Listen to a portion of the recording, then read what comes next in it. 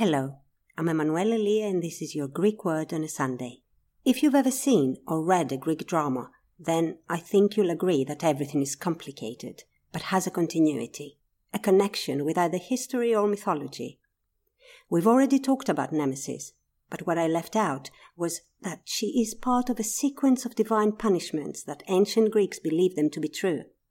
So we have hubris, which is the crime of arrogance, someone overestimating their strength, physical or mental, and challenges the gods by thinking or insinuating that they don't need them or they're above them.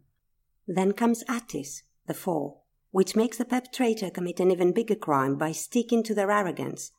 Then Nemesis follows to judge them, and finally Tissis to punish them.